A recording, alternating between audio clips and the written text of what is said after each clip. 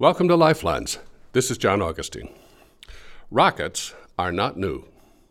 The Chinese deployed rockets for warfare centuries ago, and China still dominates the fireworks industry. But rocketry took on a new meaning in the 20th century. It doesn't take a rocket scientist to figure out is a familiar lead-in indicating that the rocket scientist is our epitome of genius. The first man to attain this grand status was an American dreamer and inventor named Robert Goddard. He never got a rocket to the moon, much less Mars.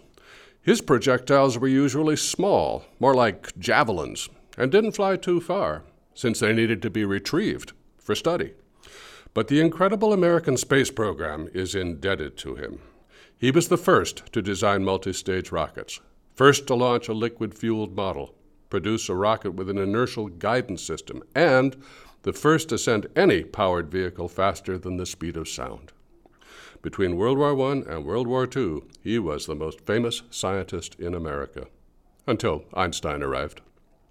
The public lit up at the prospect of space travel. Rocket Man, they called him. Robert was inspired by his father, whom Clary describes as a technological adventurer. He was the first man in Worcester, Massachusetts to own an automobile and a radio. He wired his own house when electricity was still new. The boy, Robert, tinkered with a perpetual motion machine and tried to launch an aluminum balloon. He had personally gone up as high as the cherry tree in his backyard, where he experienced a kind of mystical vision. But he didn't see his first airplane in flight until 1909, when he was 27 years old. Goddard was also inspired by the science fiction of H.G. Wells and Jules Verne. Later, when he was a famous public figure, he found himself portrayed as a fictional character. Dr. Ure, the brilliant scientist who accompanied Buck Rogers in the popular comic strip, was modeled on Robert, even drawn to resemble him. He was always ambitious, always wanted to be the first. Over his career, he secured 214 patents, each one ensuring his reputation as well as protecting his inventions. Clary says he was isolated in his work because so few people understood his field well enough to converse with him. But Goddard preferred working as a lone wolf. He was not a talented technician, so he worked with a small group of trustworthy assistants to build and test his rockets, and swore them to secrecy. He refused to coordinate with other researchers, and it cost him. His failed launches piled up over the years, much higher than his successes. Working on such a small scale, Goddard had to hustle for money. Officially, he was a physics professor, but he couldn't support his costly experiments on his salary. He received early support from the Smithsonian Institute, but his windfall came when Charles Lindbergh endorsed his research.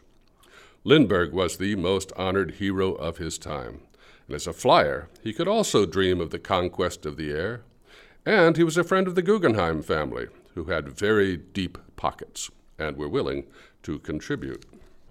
Goddard needed them. After some worrisome fires at the launch site, Massachusetts banned any further test flights. So he picked up his equipment and relocated to, of all places, Roswell, New Mexico, later famous for other flying objects. There he would pursue the Guggenheim Rocket Research Project for 9 years. Then came the frustrations of World War II. Goddard tried to boost his program by selling the military on rocket-driven weapons. They didn't buy it, even though principles from his research had led directly to Ordnance's proudest achievement, the bazooka. Meanwhile, Germany was employing the infamous V-2 rocket, the Terror of London, that their scientists had developed. Goddard was furious, but it was too late to retaliate.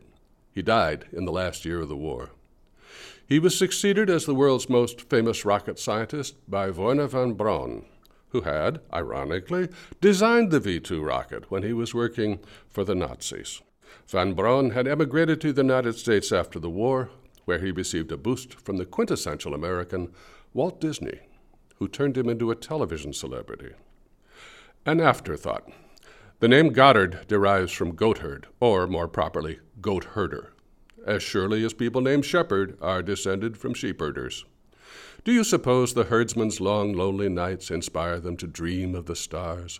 Or is it just a coincidence that America's first astronaut and the first golfer on the moon was Alan Shepard? This program has been Lifelines. I'm John Augustine.